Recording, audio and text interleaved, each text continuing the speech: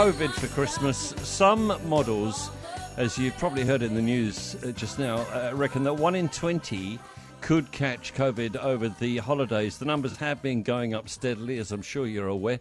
Nearly 600 people in hospital right now. Medical Director of the College of GPs, Brian Betty, is with us at News Talk ZB this morning. G'day, Brian. How are you? Oh, morning, Tim. What are you hearing around the traps?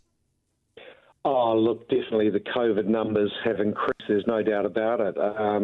Practices are reporting increased numbers of patients with COVID.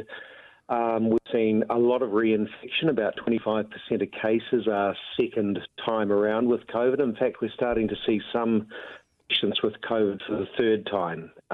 So definitely climbing. And, some of the models are predicting it may peak in the next 2 to 3 weeks, hopefully. But we've just really got to see what happens here. I was looking at the shape of the curve this morning, and if you go back to the previous outbreaks, it was boom! It took off very quickly. This has been more of a slow burn since about September. Why is that?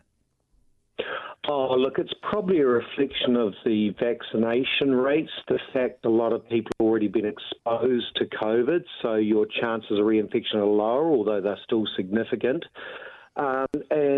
We still got isolation for 7 days if you do test positive for COVID. So I think there's a number of factors. The other thing you'd have to say again is we're in summer where it's slightly warmer. People tend to be outside, so it probably has slowed things slightly. So there's probably a number of factors that's contributing to that at this point.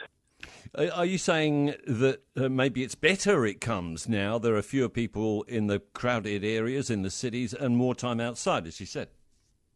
Well, look, the numbers are going up. You're still going to get the spread of COVID, but what we do know in summer, with people tending to be outside more, there tends to be more separation or distance, which is very important in slowing the spread.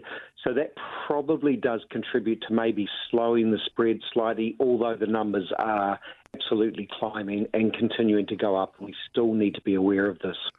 The flip side is that we've got more people in the regions now at this time of the year, in the holiday spots. Do they have the resources to deal with it?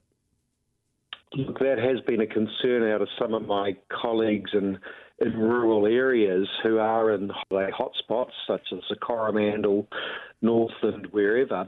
And these areas do tend to be quite stretched during holiday periods because of extra demand with holidaymakers. And certainly with COVID, that is going to put an extra pressure or resource on medical centres and medical services in many rural areas that are traditionally underserviced by medical services. So, that has become a bit of concern and something that has been flagged by some of those, the doctors, the GPs and nurses in those areas. Is the Health Ministry listening? Well, look, the Health Ministry is aware of the situation. They're aware of what's actually happening at the moment, and still the messaging is still the same about COVID. And probably the most important thing to say is it is really important to still test with rat tests if you are symptomatic. And the most important thing by any stretch is that if you test positive for COVID, that you fulfill that 7-day isolation, that you don't go out so you can spread it, you stay at home and not spread the virus. That is still the single most important message here for dealing with COVID over this period. Grateful for your time this morning, as always, and a Merry Christmas. Dr. Brian Betty with the College of GPs.